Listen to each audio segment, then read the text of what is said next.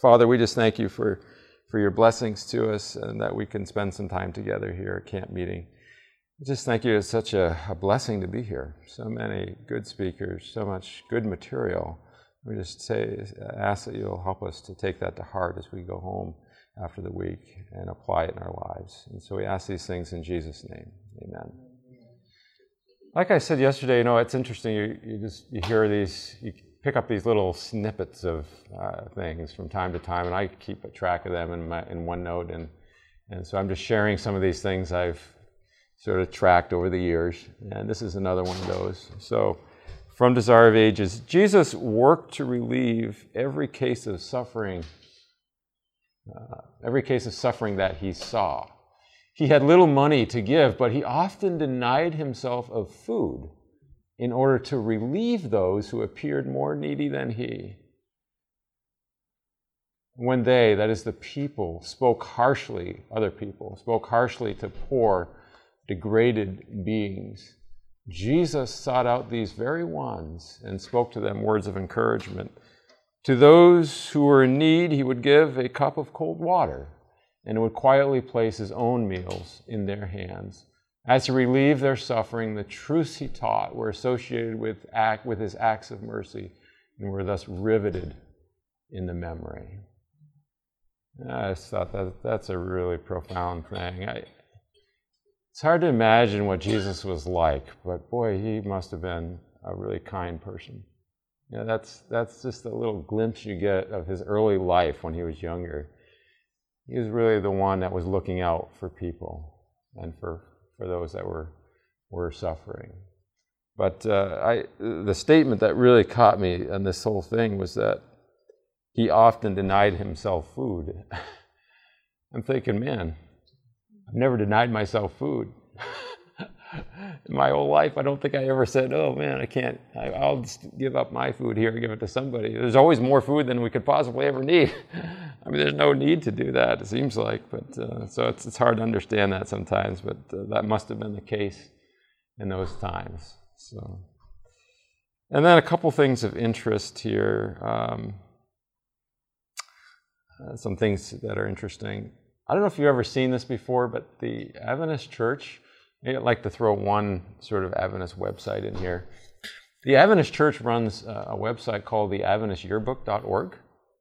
And the yearbook is like a listing of everybody that works for the church and every possible conference, union, mission, division, who the presidents are, who the secretaries are, and all of that. Let me see if I can just go in there really quick and show you that.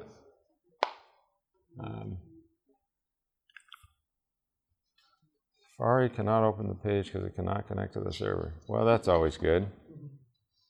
I don't know why I can't. I've had a little bit of trouble this morning with the internet working, and I'm just wondering if we're having that issue right now too. No, well, see, Google's working, so I don't know. Maybe I did something with my link. So let's just go into Google and we'll search for Adventist Yearbook. We'll see if Google knows about us or not. I have a feeling it might. There it is. All right, Adventist Yearbook. Let's see if I can go there now. There we go. Now it's coming up. It's a little small here, so you can see you got world divisions there. You got more information. You can actually go back and you can see all the yearbooks that they published over the years as well. So there's a lot of historical information in here going back many years. Of course, you can always get a copy of the yearbook if you want to purchase it. But all the information is available for free. Yeah, the yearbook it's a pretty good sized book. It's a lot of information in there. But I think you can just go and look at it. Also on here should be, this is from the Office of Archives, Statistics, and Research. You can see that there. And they have a lot of information as well. At the top of this tab, you can see we're on the yearbook tab. You can see that. There's also a directory, there's online archives, and there's statistics. I'm just going to click over to the statistics side of this website. because this is really interesting. Here you can go and see all the world divisions there in a nice map, and you can click on one, I believe, in theory. There it goes. And now we have statistics for the North American division, because that's what I clicked on. And here you can see the name of the field. You can see the name of each field. And here's the Lake Union Conference. And we have a total of 503 churches with 86,000 plus members. And we had 2,000 baptisms. And this might be last year's numbers. I'm sorry, this is for 2016. I don't know how often these get updated, but anyway, if you're interested, just something of interest to look at. So I thought you might enjoy seeing that. The other thing, a couple other things on here that are recently interesting. This, I don't know, this is sort of interesting. It's not maybe as, it's just something I saw the other day and I'm like, that's really cool. So I said, I got to show this to you guys. This is, I'm just trying to show you sometimes that there's really interesting things on the internet that are worth looking at. There's a lot of junk on the internet, but then there's this good stuff, okay? That's really worth spending time on, it seems like. So this guy invented this bicycle machine that if you ride it for, I think it's 5 minutes, it will automatically create a scarf. So it knits a scarf while you're riding the bike. He's got a whole machine hooked up to it. You can see that kind of in the picture here. This is this machine here. So I says, wow, you know, sometimes people spend time doing interesting things, right? I mean, that's worth sort of looking. You can see the scarf being made there in the machine, you know. So anyway, just for fun. And then the other thing that was interesting I was going to show you this morning is, I just saw this the other day too. This one struck me as sort of something that's been in the news a lot. This is related to this problem we have at the border with children being separated from their parents. And the problem with the news sometimes is we see things and it may or may not be true, what we're seeing. And I'm not saying this is or isn't. I don't know the whole story. I mean, that takes some time. But this particular thing I saw a week ago or 2 weeks ago, this picture. And I don't know if any of you saw it, but I'll show you the picture and you can see if you've seen the picture here. So here's the picture. I don't know if any of you saw this picture. Right. There's a really young boy in a cage. What looks like a cage, right. And it was portrayed by many big news organizations that this was what was happening at the border. Well, it turns out that that picture was not of a boy at the border. It was a picture of a boy at a protest of what was going on at the border. So I'm just pointing this out to say, not everything you see on the internet is true, right? You have to really pay attention to these things. And this doesn't mean that what's going on at the border is justified or right, but I'm just saying sometimes things get sensationalized. A lot of times things get sensationalized. So anyway, just a couple interesting things there. All right, so we'll go on here. There's a couple interesting things there. Now, yesterday, for those that weren't here, like I said, we didn't get as far as we were thinking we would, but a couple things we did cover that I just wanted to review is a reminder to be skeptical when you're on the internet, when you're doing things, when you see things, when you get messages on your screen, be a little skeptical. You know, check things out. We talked about that quite a bit. Be careful when you're clicking on links in email. Most of you know this stuff. And we described some ways that you can look at the name, the web address, which is also called the URL, before you go online. And so those things, just a reminder of those things. And then today, what we're going to talk about, I have a lot on this list. So we'll see. Maybe we get partway through this today. There's quite a few things here to go through, but scams and passwords.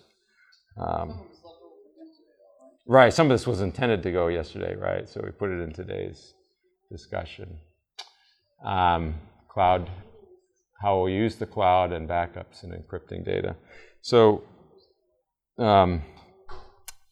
just a quick story here as we're getting started. I was thinking of this the other day, that there's a story of this farmer and his wife.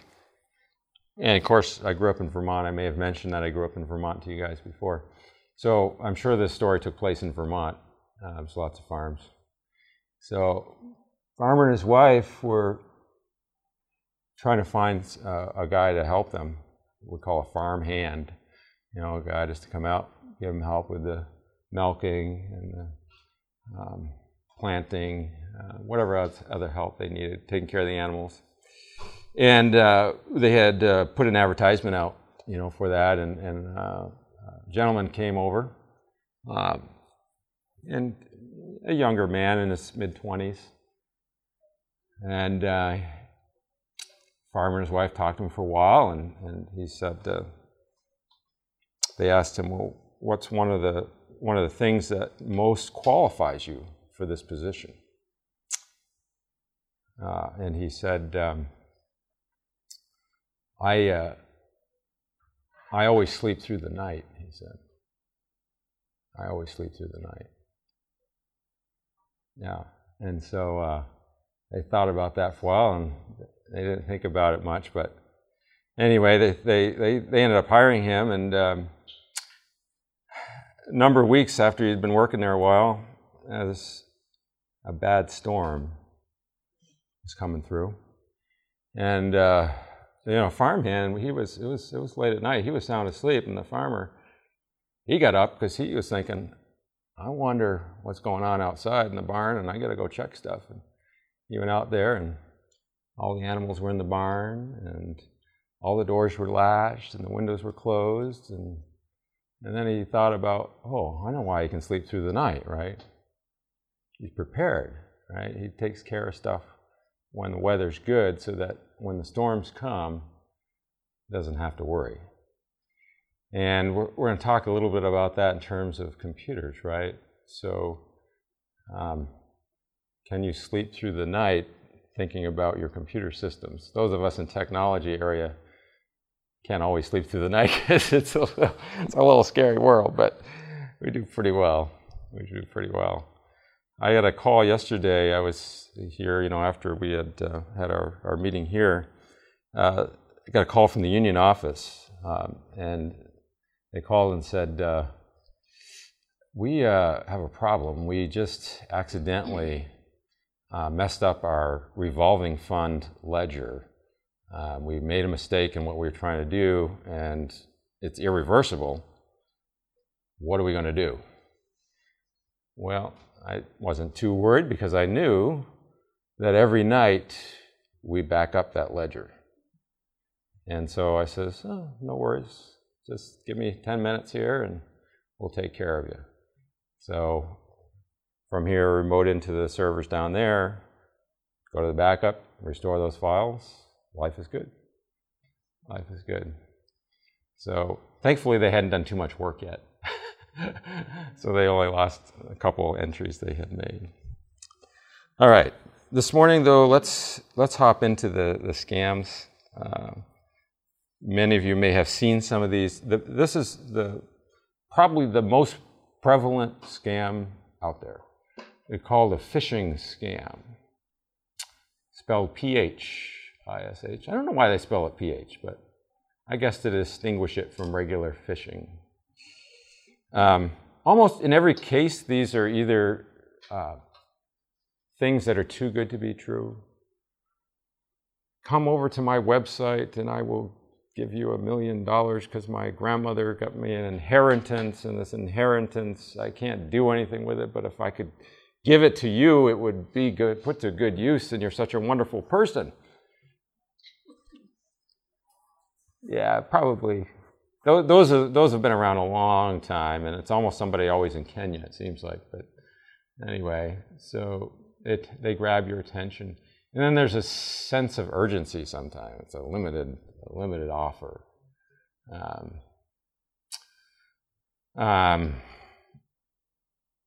And the other thing I was going to say about these is the biggest one recently that we've seen is ones involving your bank account or the like, or a credit card. And they will say something like, the phishing scam will say something like, there is, I think I may have mentioned this yesterday too, there is appears to be a problem with your account. Vulnerability has been found in your account. Please click this link and sign into your credit card account and help us fix this problem. Invariably, those links are not legit, right? It's some scammer, some hacker out there that set up a website that's made to look just like your bank account, and you sign in with your credentials for your bank, and immediately they have your information and can get into your account. So phishing, welcome Linda, phishing is a big problem. So when you get one of these, in fact, I would say in general, for the most part, when you get hyperlinks in email, just be very cautious with them. I mean, just be super, super cautious. It looks just like, let me see if I can see one, like those. Those are hyperlinks. Right. They may not have the HTTP on there, but it would be a web address of some kind. And these are all web addresses, hyperlinks. And when you click on one, it takes you to some web page, right? It's the address for a website. Yeah. So I'm just saying, you get these in your email and you see them, you're like, oh yeah, I'll just click on that. Just be cautious. Be cautious of those. Yeah. We had one recently, and I don't know if it's the same as this, on our home computer. We have the site for our bank, and we store the password on the computer. Okay. Whether you agree with that or not. Yeah. And so when my wife went to go pay some bills, she would click on the link, yep, and it would come up and ask for the password. And it had never done that before. And then off and on it would do that. Like a pop-up would ask for? No, it would look like the bank's website with her name in it, her login. Yeah. But the password wouldn't show up. Oh, and she'd have to type it in manually? I told her never type it in manually. Oh, yeah. Well, I thought that might be a fake. It could be, and the only way to tell is to analyze the web address and see exactly where it's taking you. Yeah, you have to look at it carefully to see what it is. Yeah. But that could be fake. It's very possible that, I mean, you could get a little bug on your computer that could be doing that too. Yeah. So you have to be cautious with those. And here I mentioned it's an unusual sender. In other words, the email address who it's coming from is something you don't recognize. That's another big clue. But that's not necessarily always the case, right? So, because again, email address can be spoofed and email addresses can be hacked. So let me just describe an instance that has happened recently at one of our conferences. At one of the conferences, an administrator's email account was hacked. So someone broke in to someone that's fairly prominent at the conference. They were able to get their username and password, and then they started using that email account to send email to other people. Well, the people that are receiving that email, they don't know that that account has been hacked, and in fact, that is a genuine email. It is coming from that real person. I mean, it appears to be coming from that real person. It is their account. So it's not spoofed even. It's actually the email.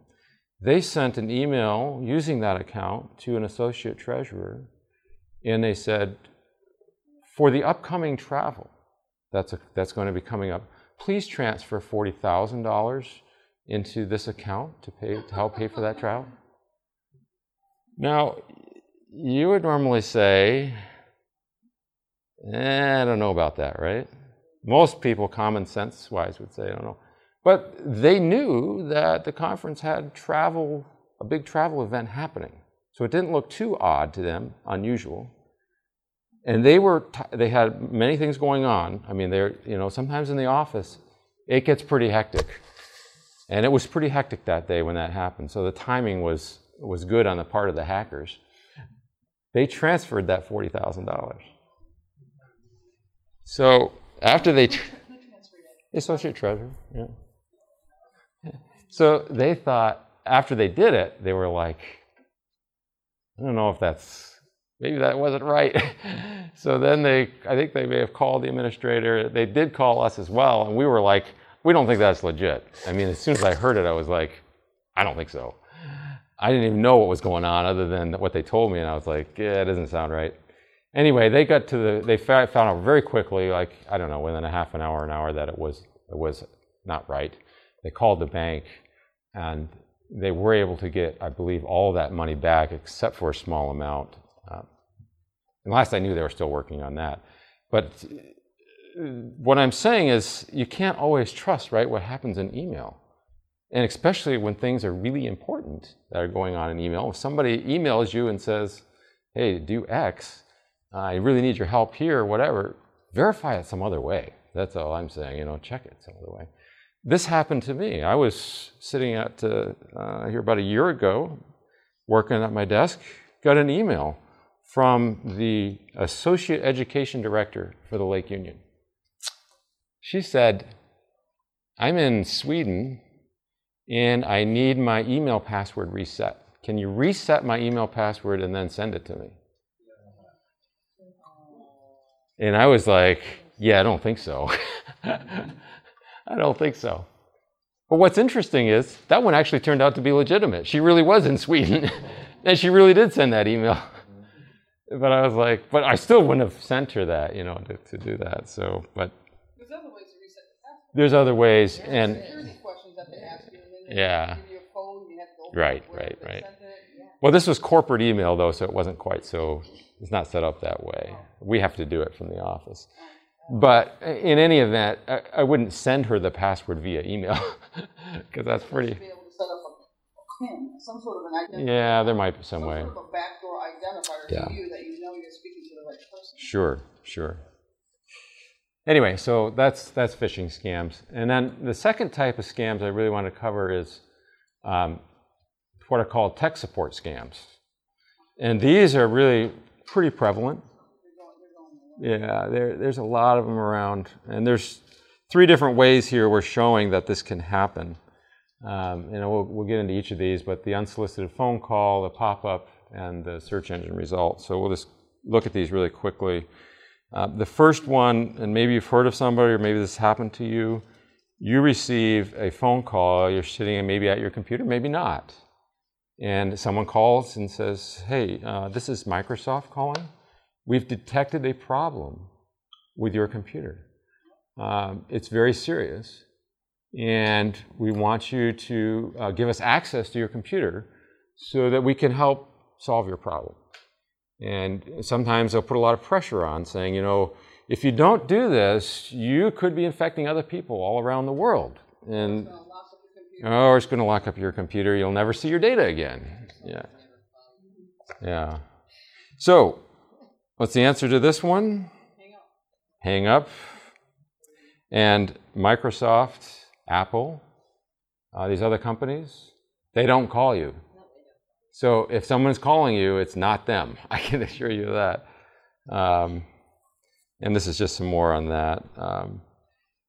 The results of this happening, because I have worked with people that have had this happen. I've worked with 2 or 3 people in the last year or 2 that this has happened to, where they actually took the call and they let the person into their computer. And in both cases, they actually did damage to the computer. Okay, they didn't help at all. Obviously, they were scammers, so they're not going to help. In one case, they basically locked the person out of their computer. So what they do is they go into your computer, they start fooling around. You'll see stuff flying up and down on your screen. It looks like they're doing something legit. It's just a bunch of bogus stuff. They're not doing anything that's meaningful. And in this case, then they get to the point and they say, okay, we fixed it. Can you give us $150? Can you give us $200? Or we need $250 to finalize the fix and so forth. And then in the case that I'm thinking of, the lady said, no, I'm not going to give you any money. And she hung up and shut off her computer. When she turned her computer back on, it came up and said, we need a password before you can get in. And the password was not her password. It was a password they had put in there to prevent her from getting access. We were able to help her fix that problem, and she was able to get back in. But they could have done much worse, honestly. They could have encrypted all her files. They could have done a bunch of stuff to her. Thankfully, we were able to get her in, and they may do that. So anyway, so how to avoid it? As soon as you get the call, you hang up. That's it. You don't need to talk to them. I mean, there's no reason to. Has anyone here had a call like that, by the way? Oh, you have? Wow. Okay. I was surprised. Usually I get maybe one that's had that. Yeah. I had a pop-up on here saying this is Microsoft. Call us. Yeah, right, and that's it. Yep. I got within a hair's breadth of giving them my card number. Yep. Oh, wow. Yeah, and that's the second one I'm just going to talk about here is the browser pop-up. And I don't know if you can see that, but it says, your computer may have a virus. You've seen these. Some of you have said you've seen these. Call this number. It's a toll-free number. That'll pop up on your screen. It actually locked up my computer to where I couldn't get out of the screen. So I said, fine. I just disconnected and took the store. I purchased that. They took care of it. Yeah. Normally, these things will not do anything to your computer by just the pop-up until you click on something. Yeah. And so our recommendation here is that if you see these, there should be, and sometimes this is very tricky to see, so let me see if I get a better copy of this here. Oh, yes, absolutely. Well, here's the trick. Now, yeah, sometimes it's very, very difficult to find how to close it. And I'm looking at this one that we have an example of. Yeah, there is no good way on this particular one, but our recommendation is that you actually close the entire browser down right away. You don't even leave, you don't try to click on anything other than the X in the top right corner of the browser. And then you shut down the computer and restart. Yeah. Yeah, you can clean your cookies. That can be a problem. Yeah. What if you go to Task Manager and then X that out there? Yeah, you can go to Task Manager if you know how to do that and force close the program, the browser. That works. Yep. Yep. Any of those options are good. Here's another one. This is one that is pretending to be Norton. If you're not familiar with Norton, Norton's a big antivirus company, anti-malware. Norton would never put this kind of a thing up on your computer. So you know this is not genuine. There is just no way. We've even seen these happening now on a Mac computer. This particular one happened on one of the Macs at the union office. And we were able to grab a screenshot of that. So that I don't remember. I think we purposely masked off that number so nobody would accidentally call. I guess we didn't do that with the other ones, but. You think we should have an antivirus on our smartphones? I have not recommended that. No, it's very unusual and very difficult to get a virus, especially if you have an iPhone. I think if I had an Android, I might think about it because the Androids are a little more vulnerable. Yeah. Yeah.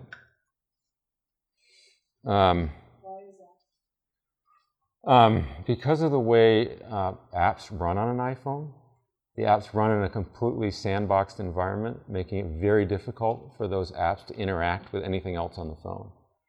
On an Android, the apps have access and can get to certain types of information and other pieces of what's going on the phone itself. So, Apple has been very good at trying to figure a way to secure their devices from these kinds of things, and they do work better. But I'll tell you what's happening. People are spending a lot of time trying to figure out how to hack these devices. So will we see some issues? We could down the road. Because as things become a bigger target, that's what the hackers are going to try and get to. Windows has had the most issues, partly because they're a huge target. right? I mean, there's so many people using Windows, so that's what the hackers go for. Yeah. All right. So those are those two types of tech support scams, and the third one is the illegitimate search results, and this happens frequently when someone is having an issue with their computer. So they're having a problem, and they go online and they type in something like, I need help with this tech support issue I'm having, right? And then they get search results up. And I don't know if I have a picture of that. I guess I do. No, I don't. Hold on. I thought I had a picture of that. Oh, here we go. I'm sorry, it's right here. So here you get these illegitimate search results that look like this sometimes. So you do a search online, you're looking for help, and then you get these kinds of things, and they're paid ads, and you know that because you can see that word ad right there to the left of the search results. See that word ad? That's telling you this is not just a regular search result. Somebody paid to have that on there. And in this case, you can look at this and say, well, you need a little experience maybe, but cloudgeekx.com just doesn't sound like something legitimate to me. I mean, and you kind of have to use a little common sense when you're looking at these and saying, well, is that one real or not? And this GuraAid.com.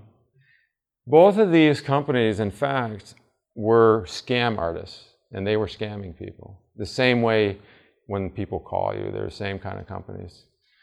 There's a story of a guy that actually tracked down some of these guys all the way to India. And many of these companies are operating in foreign countries, of course. And so he actually physically flew to India because he was trying to track these guys down and went searching for them and spent a lot of time. Were they able to do anything about it? He did get this one company shut down because he figured out where they were, and he got the authorities to deal with them there in India. But the problem is, right. I think it's so easy to do that, you close one down, but it's just going to pop up somewhere else. So I mean, it helps some, but the main way to prevent these kind of things from happening is education. That's our view. The more people that understand what's going on and don't click the links and don't take the phone calls and all that, the better. So, all right. Well, what did I just do now? Yeah, there we go. Okay. So we talked about that. And again, if you're unsure of something, talk to someone you know. If you're the victim of one of these things, you can contact your local police and report it. You can contact the FBI. I do not have their contact information today. I forgot to bring that. And you also should always, if you gave them their credit card information and they charged you, call your credit card company and tell them what happened. A lot of times they will reverse that charge if they know that that was a tech support or any other kind of scam. They'll help you take care of that. All right, the third scam I just want to mention is ransomware. Has anyone here heard of ransomware? Okay, if you have. Has anyone experienced ransomware? Well, you're lucky if you haven't. It is a type of malware or a virus, and you get it from various ways. I mean, it can come from clicking on a link on an email, getting it into your computer that way. It can come because you download a piece of software that you want from the internet, and that software has ransomware as part of it. Okay, those kind of things. So what it does is it gets on your computer, and it's running. And in the background, as you're doing your daily activities and going about your business, it just starts encrypting your files. It'll just search your computer, and if it finds a Word document or an Excel spreadsheet or a PDF, it looks in your My Documents folder, your music folder, starts encrypting it. Well, so why would somebody want to encrypt all your files? Right, it's a ransom. You want your files back, you pay them money. So, yeah. What's that? Hopefully you back them up. Hopefully you back them up, correct. Yeah. This is the question. The backup drive is hooked up all the time. Yes. Will it also get? It's possible. Yep. Right. So this gentleman's asking rather if you have a backup and you have that backup drive online connected to your computer all the time and you get this ransomware infection, it could also infect your backup drive. If it's hooked up. Right. The drive's right there. And it depends on exactly, right, you gotta unplug it, yeah. So we'll talk about that too a little bit. So if you get this ransomware on your computer, here's what you do. First of all, you gotta unplug everything. You wanna unplug any external drives, USB drives, and then turn off your Wi-Fi, your Bluetooth, and disconnect from the network if you're on a network.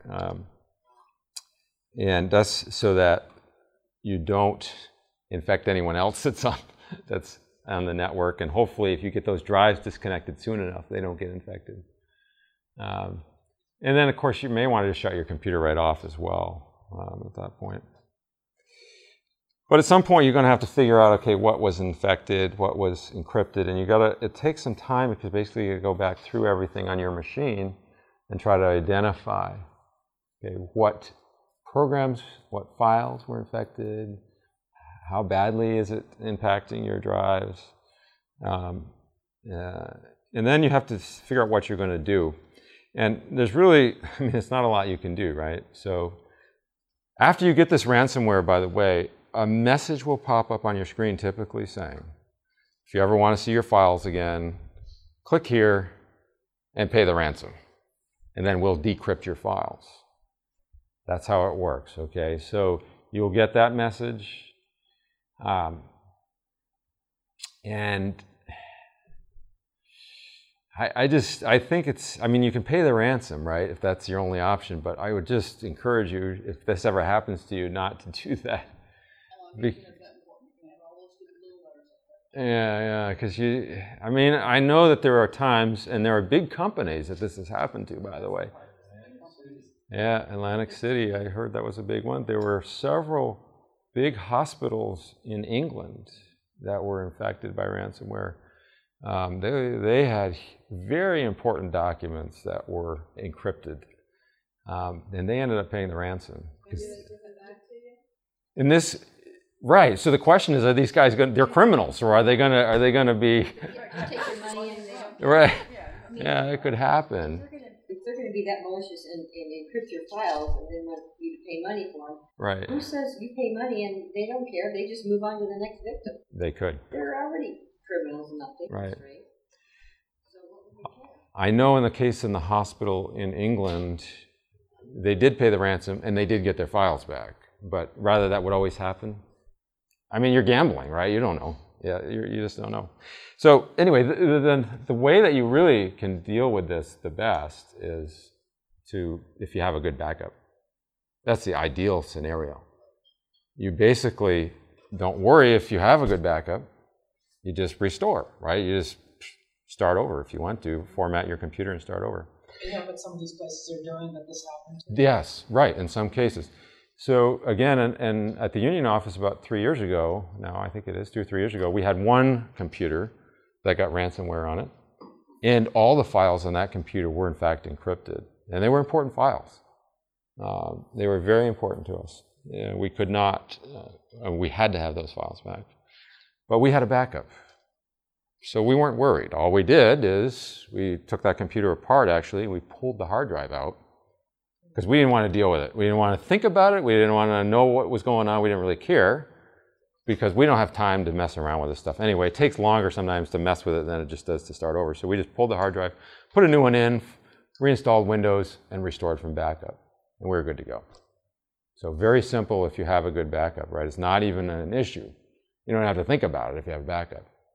If you don't have backup, then there are some third-party decryptors available now. And I don't have those listed here, but you can search on Google for that. But you have to be a little bit cautious because you got to find the legitimate ones. Is your backup that you're talking about, like my phone, is it the iCloud? In our case, no. It's for us, us? Is that what It could be iCloud, and we'll talk a little bit later here about the various ways you could do a backup. What's our backup if we... Yeah, you got to have a backup system in place, right, to make this work. Yeah, if you don't, of some kind, either locally or in the cloud. Of course, you could always do nothing too. You know, I mean, you don't have to do anything. You could just get a new computer and start over. Say, oh, I lost my files. Move on. And of course, you can pay the ransom. And again, no matter which way you go, it's best to format your drive or put a brand new drive in after this happens. The other thing I was going to say about these kind of issues, when you get a virus or abuseware or malware or anything on your computer like this, and you could spend a lot of time trying to clean your machine. But when we get these things that are really nasty on a machine, we don't mess around with trying to clean it. We just format the drive and reinstall, because it's just, the stuff can get into places that I think even the best cleaning programs are not going to find it. It's just a tiny little thing that you don't think about. I mean, Yeah. it's still there and it might be infected. Right, it might be infected. Right. And with Windows 10, it's not that hard to reformat, by the way, or to reinstall. It's just this thing that came with your computer. Yeah. Bring it back to your... You can bring it back to factory setting, yeah, very easily in Windows 10. Wasn't there one a few years ago that got into the BIOS? There has been some that got into BIOS. Yeah, you don't hear about them too often. They're much more, much rarer than the ones that get into Windows. But it is technically possible to get into the BIOS. Yeah, especially if you attach it. Yeah, with USB drives. Yeah, you don't hear about them too much. All right, now just to shift gears a little bit, I want to switch over to passwords, discussion on passwords, because this is another really sort of important area in staying safe, is having good passwords. Having good passwords.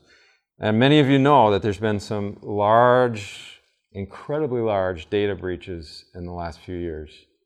Yeah. Most everybody in this room has had their data stolen, probably. I don't know if you realize that.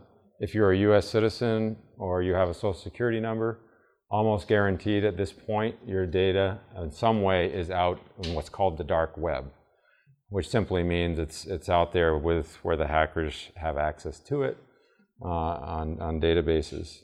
And that is because primarily Equifax was breached last fall.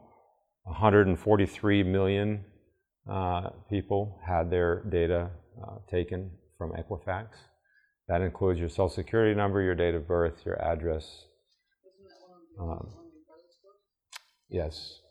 It's one of the big three credit bureaus. I hope we'll have more time on Thursday. Maybe we'll talk some more about that, how to protect yourself from that particular setup and problem. Also, there was, let me think here. I thought I had this on here. What's going on? My laptop got into some kind of a weird... That is our Florida hospital. Yeah, our Florida hospital was breached. Medical records were stolen. Yeah. The other one that you know about, you may have heard about, is Yahoo. That's on here as well. That's the biggest compromise of data ever. I think 1.3 billion user accounts and passwords. So this is serious stuff. That's all I'm trying to say here. This data's out there, and so your password is more important now than ever. And trying to protect yourself is more important now than ever. This is an interesting one. The top worst passwords in 2017, the top 10. It's still surprising that these are passwords that are being used. And a number of these were being used for places that they should not have been used, like email accounts and Facebook accounts. So I think most of us here would say, oh yeah, we know better than to use those, but You know, the hardest thing about passwords is you forget it. Right. So we gotta. Atlas book, and I sometimes my passwords in there because I just forget. Oh yeah, but you don't use them right away, yeah. Yeah, and we got to talk about that today too a little bit, what we can do to remember our passwords. I'm just restarting here because my notes are not showing up and I don't know what's going on. There we go. Places you go and you don't use the same password. No, I do, and it's probably not safe to do it that way. Yeah, you need to use different passwords. Okay, here we go. So password wisdom has changed a lot in the last 5 or 6 years. I remember when I first started working in computer systems, probably it was about 1991, when I first started working full-time, and I just come out of school, and the password wisdom was always about complexity. That's all we talked about. Make sure you don't use English words, make sure you throw in special characters and all that, okay? And it makes it very difficult to remember. The current wisdom has shifted dramatically from that, and everybody now talks about length and very little about complexity. So length basically trumps complexity at this point is the current thinking. 12 characters is a lot, but I think most of you could do a 12-character password without too much difficulty if it was a phrase. And that's the way we usually do passwords now, is we do phrases. And so you could come up with some interesting phrases and ones you might know already. And so an interesting one, I can give you an example. Most of you know some hymns, okay? So you could do a phrase like, "What a friend we have." $4.99. $4.99 is the hymn number. Okay. What a friend, SDAH, Seventh-day Adventist Hymnal, $4.99. You could put the number at the beginning. Now, what I do typically, if I'm going to do something like that, and I don't use hymns, but I use other phrases that I know really well, I might do what dot a dot friend dot we dot, throwing all those dots in there. I might throw a number in there somewhere, just have something arbitrary. I've made that recommendation. So that's how you can get a longer password and make it easier to remember. So that word through should be the word throw in a special character? Yeah, you're right. That should be the row throw. I just want to make sure. Yes. Throw in a special character. Through in is yeah. Okay, and the most important thing, though, that I just want to say about passwords is not to reuse them. So I described to you how one of our conference administrators' account was hacked. How was that hacked? Because they used the same password on their credentials for their email that they used for another major system, which I'm trying to remember the name of. It wasn't Facebook, but it was something like Facebook. It's the one that's for people that are LinkedIn, that's the one, thank you. They used the same credentials on LinkedIn that they had on their main email account. And LinkedIn was hacked a number of months ago, completely hacked. All their data and passwords were stolen. And all the hackers had to do, we know that they had the password because we looked at the logs. In their first attempt, they were into this person's account. They didn't have any missed account. They didn't try. They just knew it right away. So they had stolen it, and he had reused the same password. When you get on there in the little drop-down box, Google says to unsave this password. Is that safe to do? I don't think so, unless you're saving it for something that's non-consequential to you. Yeah, I would be careful with doing it with your bank. I wouldn't recommend it. If it's for CNN or Fox News or something like this, it's not a huge deal, right? Wall Street Journal. Something that's innocuous, you probably can use it for, but for your important passwords, I probably would not. So, creating a Word document on your computer with all your passwords in it, not a good idea. Keeping it on your computer, right? Yeah, exactly. Okay. Who knows? Okay, there you go. Yeah. Saving your passwords in a text file or in a Word document, I don't recommend it. I don't like the idea because I think it's very vulnerable. Okay, there's nothing protecting your passwords essentially, other than you keeping them on your local computer, and so you're hoping that nobody is going to get to them. But if your computer is hacked and they're sitting in a Word document, anyone that's into your computer can see that. Now, maybe there's some way you can sort of make it more difficult for people to know what those passwords are. Because I do know some people, they will put those passwords in, but they don't put the real password in, they put clues to the password in. That's probably not so bad. But I keep mine on a Word document. Okay. Password protect the Word document. That's better. With a stronger password. Right, that's better. And I put it in a file folder called Poetry. Nobody's ever going to look there. That's good too. Yep, that's not a bad way. Right, I'm wrong. I think if you at least have the Word document password protected, you're a little ahead of the game. Those are not, I mean, I don't want you to think though that that's really safe, because it's not hard to break the encryption for Word. Okay, it's not a super hard encryption. Yeah, same idea though. Yeah, it's not that difficult. And I got a couple other ones on here, you know, using your name, your date of birth, your address, this kind of stuff in your password, probably not the best idea. And then keeping your password under your keyboard, I'm a little leery of that. And I think sharing them is really important too, not to share your passwords. I mean, there may be some specific reason why you need to do that. I do share my passwords with my wife. So, and I give her my password to the PIN code to my phone and my iPad and that kind of stuff. But, you know, in general, I wouldn't want to do that. Now, here's the challenge, though. So you want a unique password for every place you go on the internet.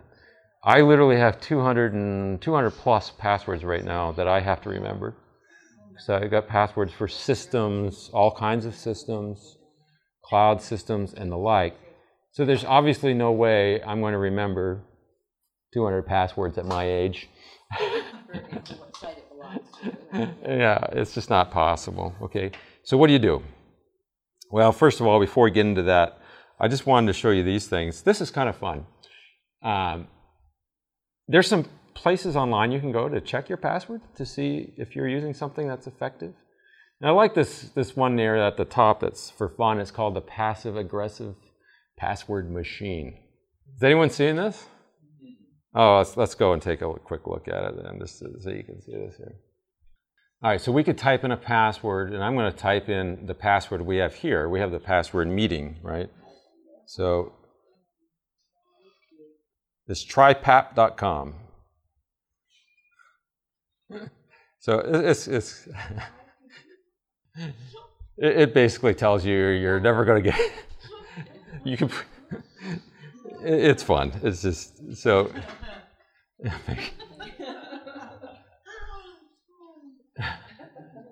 And on it goes. So. You also tend to think it's people trying all these numbers. Oh yeah, it's not people. Yeah, it's programs. Yeah. It's absolutely programs, not people. Yeah. So anyway, TryPap is kind of fun. So there's that one. But if you really want to get serious about checking a password, now the challenge with checking a password, you're typing a password into somebody's website and you're giving them your password. So I'm not sure this is always such a great idea. But so what I do is I use something similar to my password, but not my real password when I'm testing it. So I'm not going to put in there what my real password is. So if my real password was meeting, what we have here, I wouldn't type meeting into here if I really wanted to check it. I type in a word that's close, like seeking, so that I'm not putting my real one in there. I think these are reasonably safe, but maybe I'm overly cautious. I don't like putting in the real thing. So this is another password checker. And here you could type in an actual password. So we're going to type in meeting here, and we'll see what it tells us about meeting. I think I got to do this. Here we go. It's telling us it's weak, right? That's a weak password. All right, we highly recommend you change it, and then it tells you down here why it's a bad idea to use that password. It's length, it's a common word. Okay, so those are some of the things. Now, if you type in something a little bit better, like you could add, we were talking about using a hymn here, so let's just do the hymn one. If I did, what a friend. What's the URL you started with there? Let me go back to that screen. I'll show you here. Just one second. A friend, and it's already telling us this is very strong. And it's pretty strong because of the length. And then you might do something like, let me see here if I can do this. Question mark, and then a number, okay? And you can see this is a very strong password, okay? I put in a question mark. It's the hymn. And so this is very easy to remember, actually, right? It's very simple. I mean, I could remember that without really having to worry about it too much. So some ideas there. Let me go back to the other screen so you can see the URL for that. So that one I went to was lastpass.com/howsecure.php. If you want to go there, you can look at it. It's a very good password checker. And then the other one down here is also very good. This LastPass.com How Secure is a pretty new program. It's been out not that long, I think maybe a year or two in terms of the password checker. The one below it, grc.com/haystack.htm, that one has been around a number of years. Probably, it might be 15 years old. I don't know. I don't remember, but I know I've used it over the years many, many times.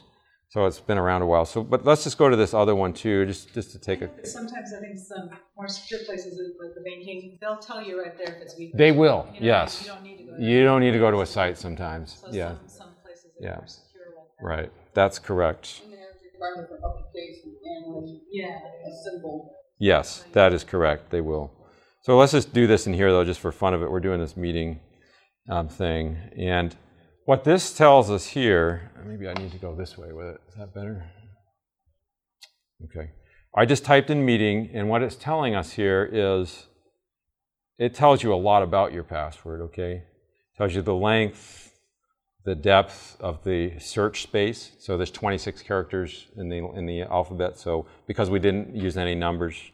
And then down here, what's really interesting is a massive cracking array scenario. How long would it take to guess this password? An absolute blink of an eye to guess that password. It's so small a number, it's a fraction of a second because it's an English word in the dictionary. And the first thing hackers try is every word in the dictionary.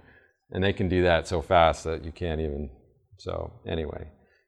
And if we and all we have to do though is add some things to it, and if we were to put onto here, I know I'm kind of going off on a tangent here, but if we just do that, you can see that all of a sudden our massive cracking array scenario went to 3.76 years from a fraction of a second.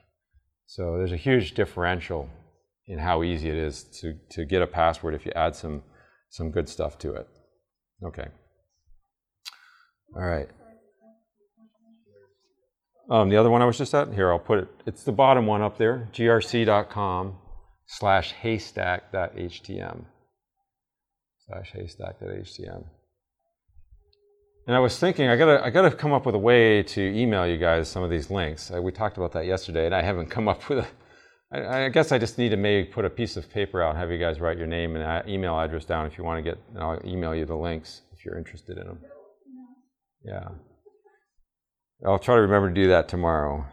Okay, we did the more here on the password wisdom. Here's what I wanted to tell you about trying to keep track of passwords. It's impossible, right? It's just not possible to keep track of all the passwords. So we have to use password managers, and to me, this is the best way that I know of in today's world to keep track of your passwords, is to use a password manager. And the one I recommend is LastPass, and the website is lastpass.com. LastPass.com. They have a free version, so you can use it for free. And the free version works best if you're using it on a single device. So if you have a computer or an Android or something like that, or an iPhone, and you want to use it on that platform, that's your best option, the free version. If you want to use it on your iPhone, your Windows machine, and your Android, you probably want to get the paid version, which is not super expensive, but it is $24 a year for that. They also have what's called a family version, and the family version is $48 a year, and you can have up to 6 users on that. So for $48, you can put you, your spouse, your kids, or your mom, your dad, whatever you want on that version. I like it really well, but I use it with some caution, and you have to really be thinking about how you're going to use this. And the number one thing you have to realize is there's a master password, right, to get into the password manager. You have to remember that password. If you forget that password, there's no way to get in, okay? There is no back door. So you can't call LastPass up and say, I forgot my master password, can you let me in? If they did that, then people would realize that they could get into my passwords. They do not have a way to get in. And so you have to remember it. And so that's the most important thing. So are you saying they're hack-proof? Well, nothing is, right? There is no such thing as hack-proof, but they are very, very secure. They're very secure. It'd be very difficult for someone to do that. Could it happen? Yeah. And so I take 2 caveats when I'm dealing with these guys.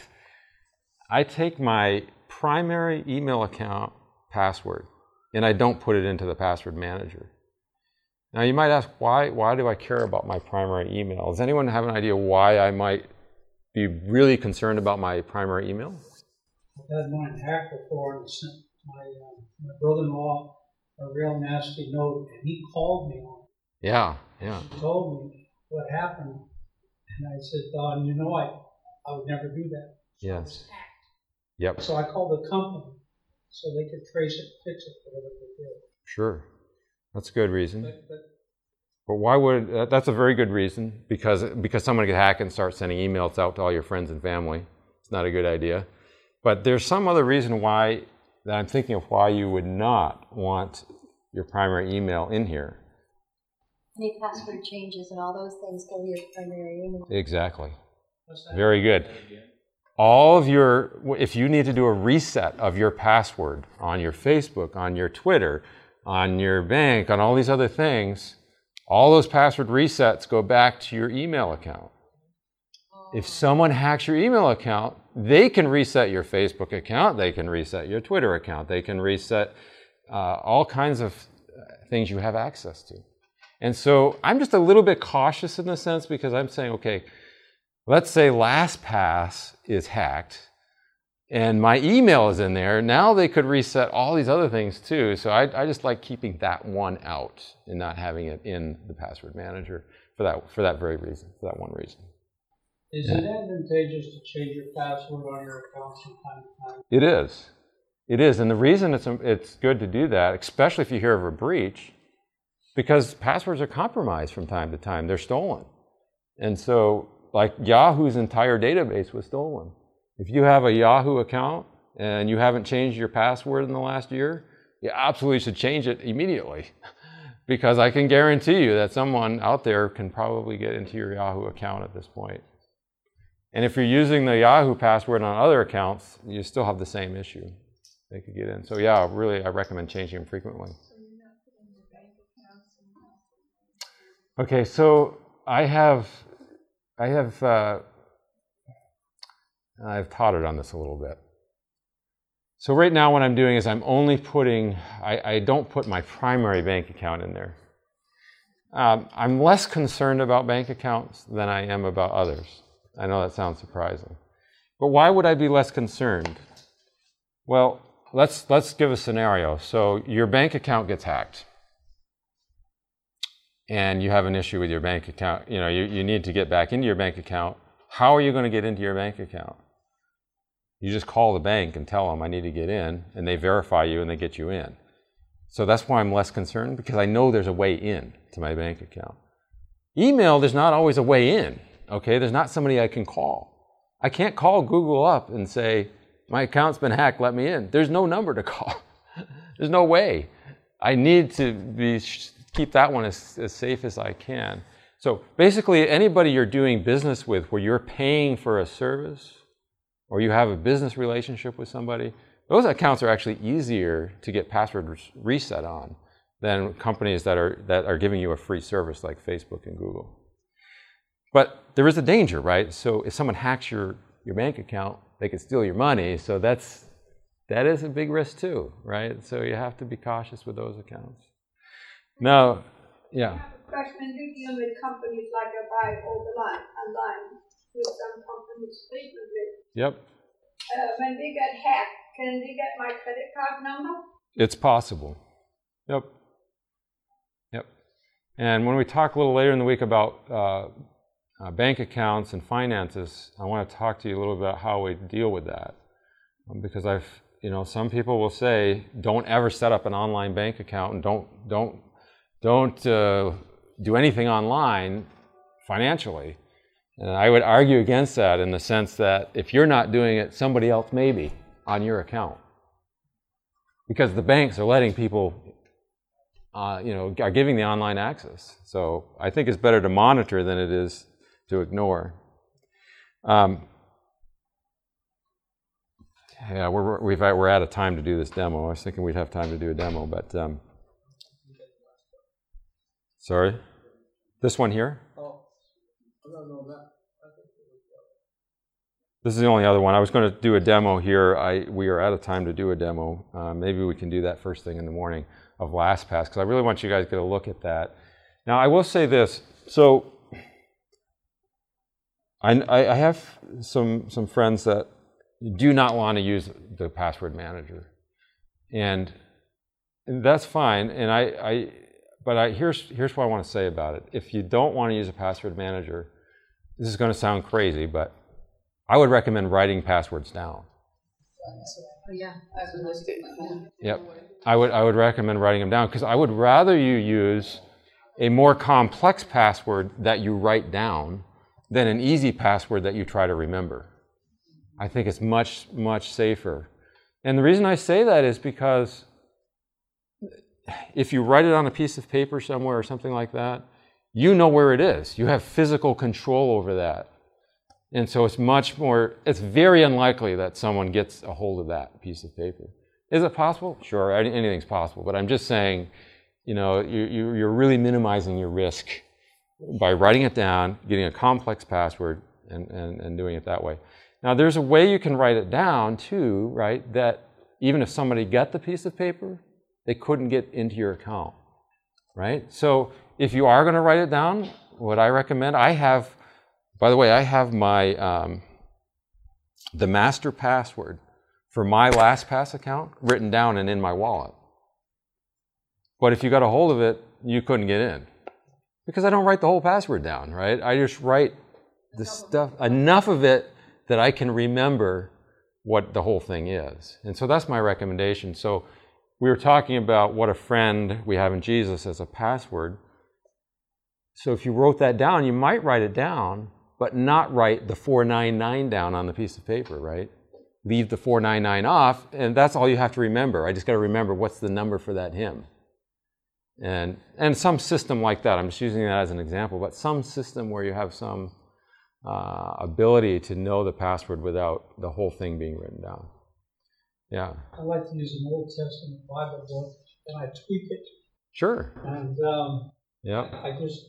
Your illustration there is perfect, because I don't write I know what book it is, but I tweak it. Sure. So you don't. A couple letters. Yep. It's a very good way. You couldn't get into it if you wanted to. Right. And I do this in the password manager, by the way. So I'm storing passwords in the manager, but if it's a very important password to me, I don't actually put the full password into the password manager even. I'll put part of the password, just like we were talking about writing it down.